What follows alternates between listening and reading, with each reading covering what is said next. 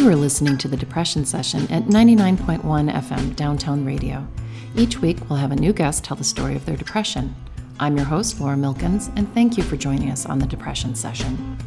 Just a note for my listeners, I want to make sure you understand that this is a show about depression, and some of the content can be triggering, so please take care of yourself if something on the show brings up difficult feelings, and seek professional help if you need it. Thank you. Hello and welcome to the Depression Session on Downtown Radio. Today we have with us in the studio Nico. Nico is a local Tucson artist. We'll be right back with Nico, but first let's talk about blame. So I've been having a lot of discussions this last couple of weeks with a loved one about blame, feeling like I am being blamed for things, or the intention is to blame me. And they've been saying, no, it's about accountability or responsibility. And I'm not sure where the line is between those two things. So I looked up the definition, which is something I like to do, see what the dictionary has to say. And it says, blame is to assign responsibility for a fault or wrong. And I think that's where I run into trouble with blame. I don't know if I believe in faults and wrongs.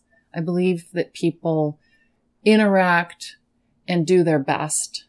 And sometimes their best is pretty horrible. But I don't feel comfortable assigning a fault or wrong to an interaction. And that's not to say there's nothing in the world that's like everything's okay and you can do anything to anybody. That is not what I'm saying. But that things the world is complicated. We all are running on kind of trying to figure out how to relate to each other. And in doing that, we intentionally or unintentionally hurt people. And I'm not okay with intentionally hurting people, even though sometimes we all do. It happens, sometimes out of defense and sometimes out of malice. But that assigning blame never feels comfortable to me.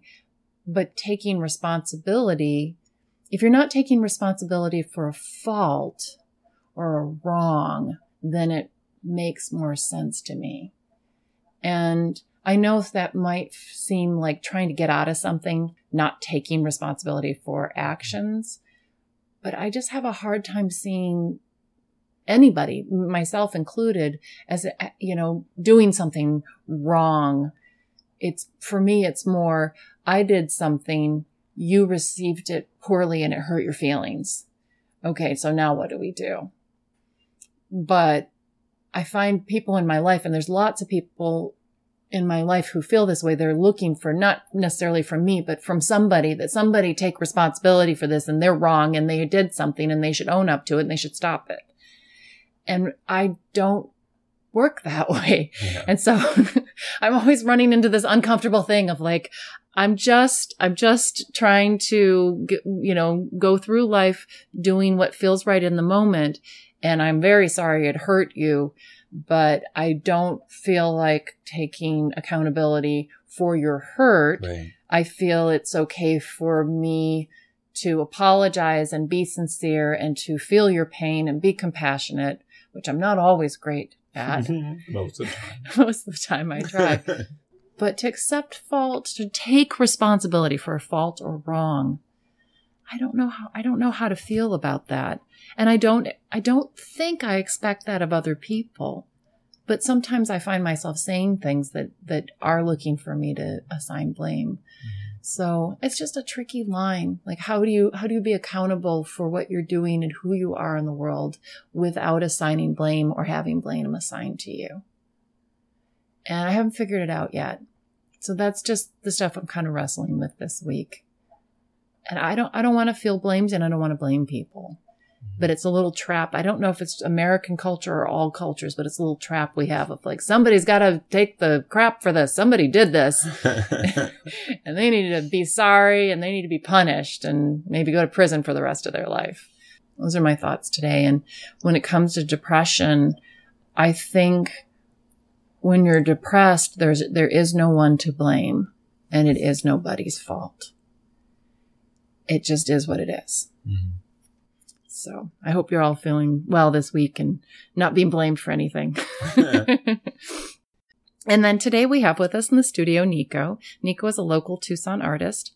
Hello, Nico. Welcome to the Depression Session. Hello, listeners. And I'm spending this time with Laura because the only way to spend time with project people is get in their projects. So, here I am. So what's new with you? What are you working on? Always something. Boy, always something. My small projects, the past small project is my postcard project. So it ran for 2 years, which really kind of means 5 years because it means like a year and a half before researching everything, and then 2 years of running the project, and then now I'm figuring out how to sum it up and make a book and, close that thing up, just not have postcards everywhere, not be designing postcards every week. So there's that. And then my long-term project is I'm temporarily describing it as a poetic cartography of belief. So it's about the belief systems of the last roughly 65,000 human years. Wow. Earthly human years, yeah. And mapping that all out. Yeah, and mapping that out and not writing it. Like a lot of people have done really good jobs, most notably probably H.G. Wells, who wrote An Outline of History in like a 9-volume set or something like that. And there's been other people that have tried to do maps of history going back to the non-common era. Mm-hmm. I think Bill Bryson did a whole series on that. It's pretty, and Joseph Campbell did a very good job with some of it, but it all has this scientific view, which I wanted to get away from. I wanted to get into seeing the arcs. How did the big changes happen?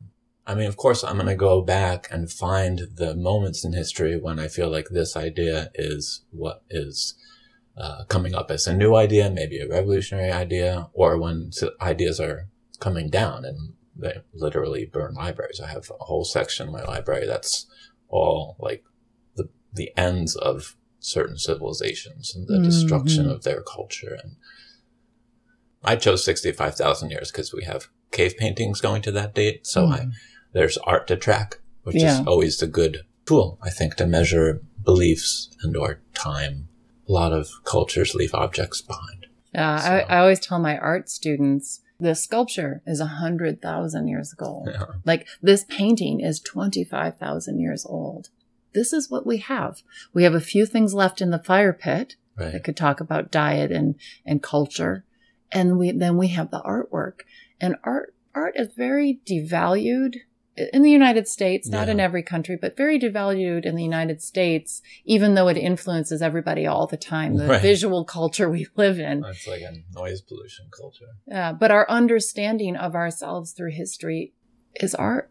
Right. That's what I'm trying to get at. But I have a lot of history to sum up, and basically I need I gotta need new words. I need old words. I'm gonna need foreign words. Like digging through stuff of how many native cultures there are left or there were 200 years ago. I wanted a pre-World War Encyclopedia Britannica for this project because it's basically summing up all of 19th century thought, which was, is thought of as the scientific age, right? The dawn of science in Britain.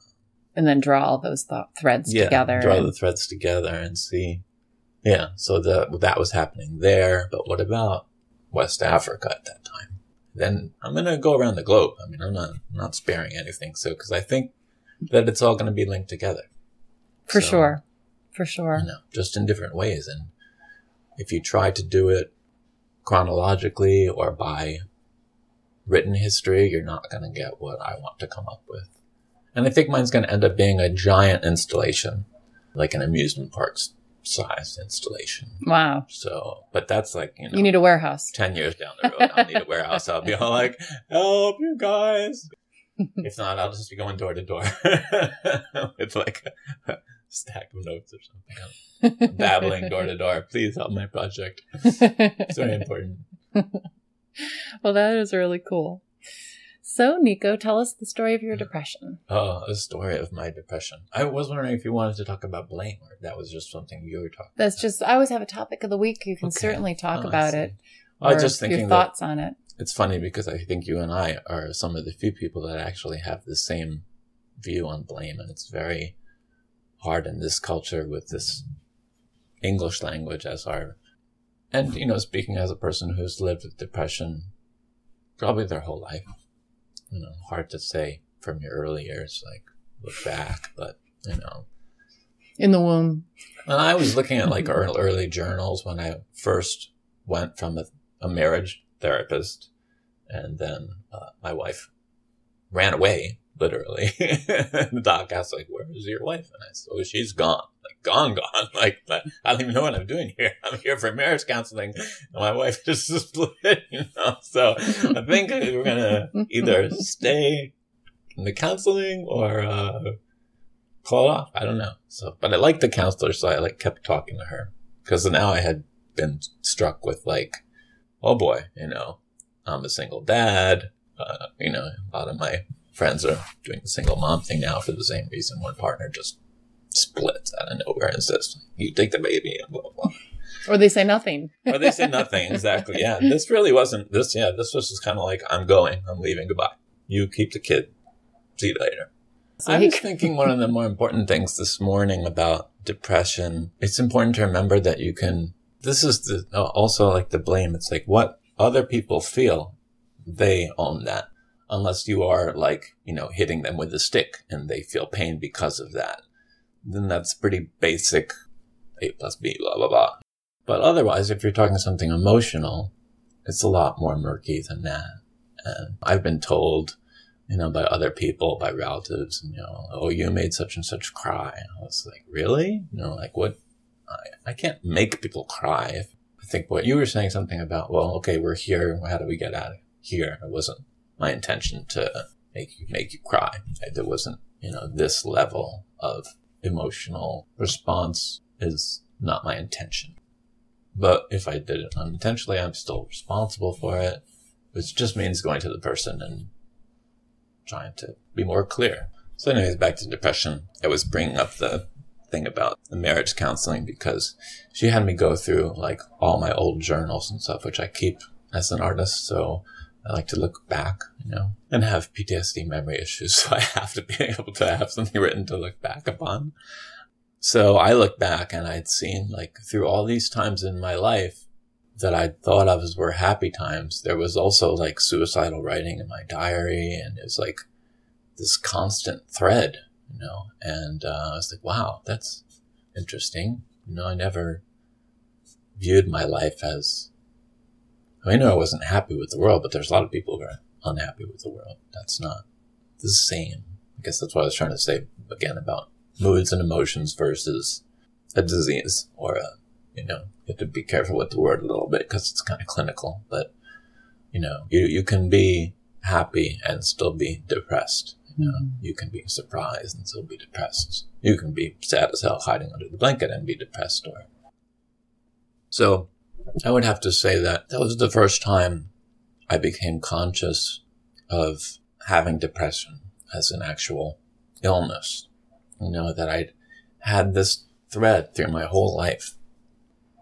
It's interesting because in the psychiatry world, it is all about like kind of blame, right? Everything like, you know, Freudian stuff is all like, you know, oh, it's just because you wanted to have sex with your mother or you know, like crazy stuff. Yeah, but, and it's kind of a major trap actually, because they, you know, they want to know, oh, is it because, you know, your dad molested you or, you know, sometimes those things did not exist. They're not the cause of depression. Sometimes depression is just your biology and the way it interacts with where you are geographically in the world and what energies come your way or don't come your way or what you can pick up or what you can't pick up in.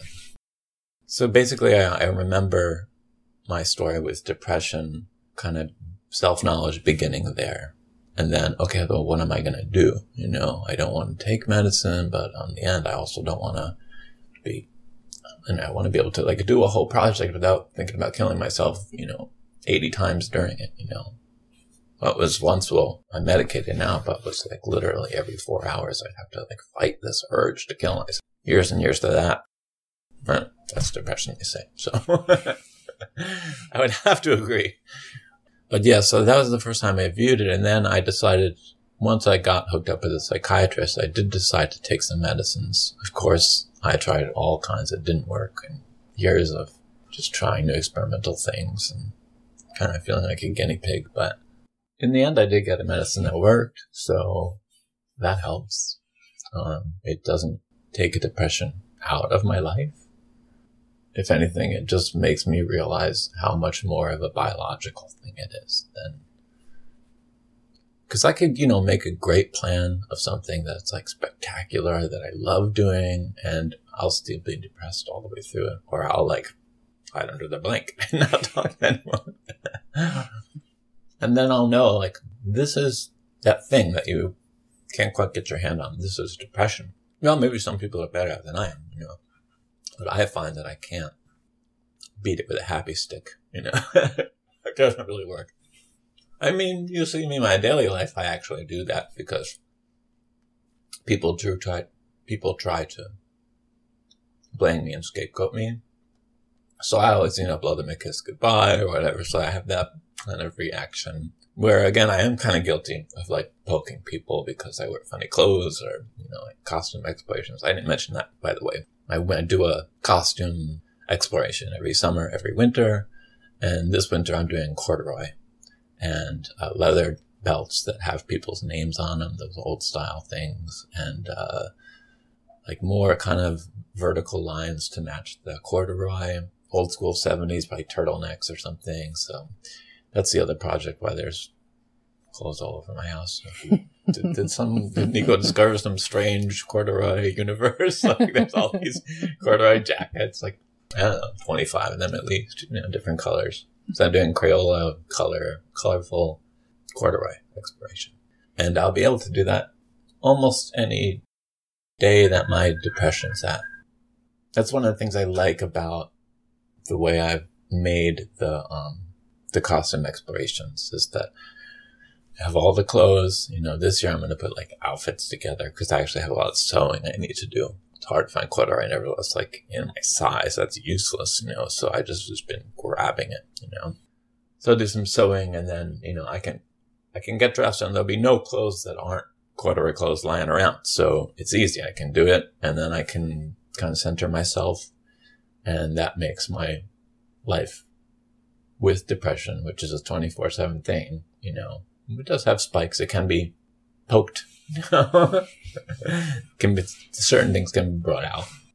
So that's the beginning of my story of depression. And to, I don't know, kind of feel like ending on the higher note of one of my explorations I do all the time is kind of like a 24/7 medicine for that. It's the one project I can do even if I'm really depressed.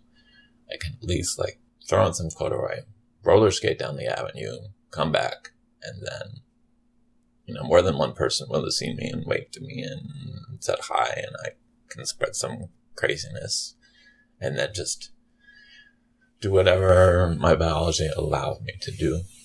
I guess I found that I like having a project that I can do in whatever state I'm in. I've tried different things like coloring books and stuff, but it doesn't work as well. Music has always worked. I don't know, then sometimes you want to listen to music that's in tune with your mood, which is why there's a lot of horror movie soundtracks on my shelf. After living with depression for me is buying very expensive import horror movie soundtracks. It's an extra cost. And then the therapist started asking you questions that you think are really weird. Has there ever been gun violence in your life? And I'm thinking I don't remember no gun violence. There's always been gun violence in my life. And don't you live in the same world as me? There's a lot of gun violence, right? There's wars, there's straight violence. If you're lucky enough to have never been at either end of the gun, because I've been at both, it's yeah, wait, what is that? And they look in the book and it says if you've been witness to, a violent crime with or without a weapon, that this could be, a very major trigger. That I've seen 6 different things. And to me, they were all things that were normal in my life, my whole life. But for that reason, I never thought of them as depression. Literally, it's like protesters, Nico, you have a depression face. Just help yourself out, you know. Because, yeah, I just thought everyone felt that way. Everyone, you know, of course, feels different things differently. But, yeah, I mean, the loss of a spouse, you know, the change of a child. And I mean, I can't even go into the things that are triggers.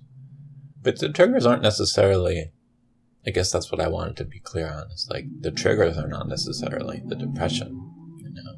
The depression lives its own life, you know, and then you have to be careful, yeah, because fear finds funny places to hide. Mm-hmm. And depression, I think like a lot of things, is fear-based.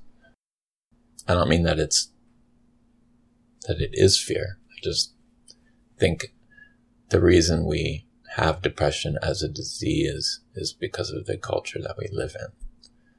If it were a different culture, it would look at things differently. We might have more words for that blame thing. We might have more words for depression. Might even have different ways to cure it. Yeah, I think that's a pretty simple roundup. Yeah, I'm getting much better at, like, when the big triggers happen, I just do something fun through it. Or, you know, I just deal with, you know, take responsibility for the emotion that I'm feeling and know that it's just natural to me. Mm-hmm. It's not something I should be scared of. It's not, you know, I don't have to follow what my mind's telling me. You know, I can say this big thing about I have two things: power to say no, very serious, no. No arguing with yourself that wants to kill yourself, you know, just no. And then, and what I call my super joy engine, which there's probably a belief system based on it, but like, I can literally feel this, like a infinity, what do you call that? Infinity symbol? Yeah, the infinity symbol. I can feel it run here. Like, I guess that's where they say your heart chakra is in that definition. I went like in your throat and chest, and I could feel it spinning, and I can think about it and make it spin faster, slower. And I found that I can create joy, or at least dam up depression for a little bit with that. Whatever that is. I have no idea. It's very strange. But someone told me once that in Chinese medicine, that's called I'm not going to remember what they call it. But there's a name for that particular thing that I had, you know, quote, discovered on my own. But yeah. And it's some piece of the puzzle, because there's no central nervous system in traditional Chinese medicine. So there's all these other things, and that's one of them. Yeah. So I'm here to say that you can have serious depression and still live a good life. And it might be difficult, but, you know, there's lots of other diseases that you could have. They're all difficult. I lost some friends this year to some diseases and to some other things. And, yeah, I think what I'd like to say most about depression in my life is that now it's been, I'm trying to think how many years. Well, it's been more than 20 years that I started realizing that I was clinically depressed and started experimenting with medicine. And now I'm on a medicine that works. I'm trying to get off a medicine that doesn't quite work. And the legalization of medical cannabis has helped me a lot. And that option just wasn't there before. And now I'm really ready to just continue on a much more grounded way. Thanks, Nico. Thanks so much for your story. Thank you. Thank you, listeners. Yeah, and I just had a couple things I wanted to pull out of that. One was kind of like being depressed, the thread that it runs through whole life, but that in that you can have happiness. Right. You can be engaged, and the tools you do for that. Right. You need special tools, you know. I mean, I'm still so overly sensitive to certain things that I still haven't taken a shower. I just take a bath to bathe. I can't get in the shower. You've seen videos of like autistic kids screaming in the shower. That's pretty much how it would be. And I'm like, well, who needs a shower to bathe? You know, I got a big bathtub, you know? So we just let some of those little battles go, you know? And I think too, I mean, we're both at the age where self-knowledge starts to come into play of like, these things work for me. Not everything does, but and then I get a new tool here or there that just helps. And I really like the thought that you can be depressed and suicidally depressed. I mean, that would be the clinical Nico definition, right? No. Suicidal depression, which even that, you can have a good life. Yeah. I think it's important because you can't really see it. You need, and I've created like a whole system of themes through every day of the week, change my life this way, that way. But like you said, at this point in our life, you're kind of like more able to see clearly what works and doesn't work and know that there's going to be something in the future that we can grab at. People always I get a lot of people complaining to me that I shouldn't be on medicine. I'm just fine. And, it's a whole other belief system. Mm-hmm. Christian Science does that too. They don't believe in medicine at all. And our spiritual crowd in Tucson is exactly. a little Very bit on that the end same of way. things. Yeah, well, and it happened in the early 70s. There was a battle against psychiatry too. But in the early 70s, homosexuality was in the DSM-3 as a disorder. So it's, these are things that move very slowly, very, very slowly. And you never know if they're going to revert to where they were worse one day off. And it was interesting you were talking about going down the avenue and in whatever your costume of that season is. And it reminded me of a time when we were spending time together and you were talking about feeling invisible. And just like those recognition of yep, I'm visible. Somebody saw me. Yeah, no, that's interesting. I never thought about that connection before. I've been corrected about that. I've had friends for many, many years, since I first moved to Tucson that are like, Nico, we know you think you're the fly on the wall, but actually everyone knows who you are. It reminded me, I'd rushed the stage at a P-Funk show. They used to allow people to rush the stage back in the day, but this is Tucson Rialto, you don't rush the stage. But I remembered, because I'd been to so many of their shows, I remembered the moment when you're supposed to run this. And I was talking to this woman and she was from North Carolina. And I was like, it's just time to rush the stage. Let's go dance on the stage. And she's like, you can't do that. I was like, oh, I can do this. From the back of the bar, I just ran full speed and leapt up on the stage and I danced through the whole time. And later, I was cleaning up and, I said, hey, to a friend, I said, did you see me dancing on stage? That was a blast. She was like, everyone saw you on stage. I was just wearing a mini skirt. That's it. So. Well, Nico, that's a perfect note to end the show on. Thanks for being on the depression session. Thank you. Thanks everyone who listened through the whole, whatever it was, story. It's a story. Got lots of them. Anytime you want to hear one, just please, happy to trade a lullaby for a story is what I'd like to trade.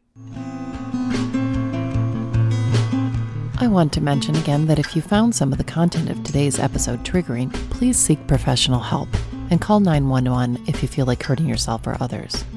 I'm not a licensed therapist, and this show and the station are not endorsing any remedies or products. The purpose of this show is to destigmatize depression through storytelling.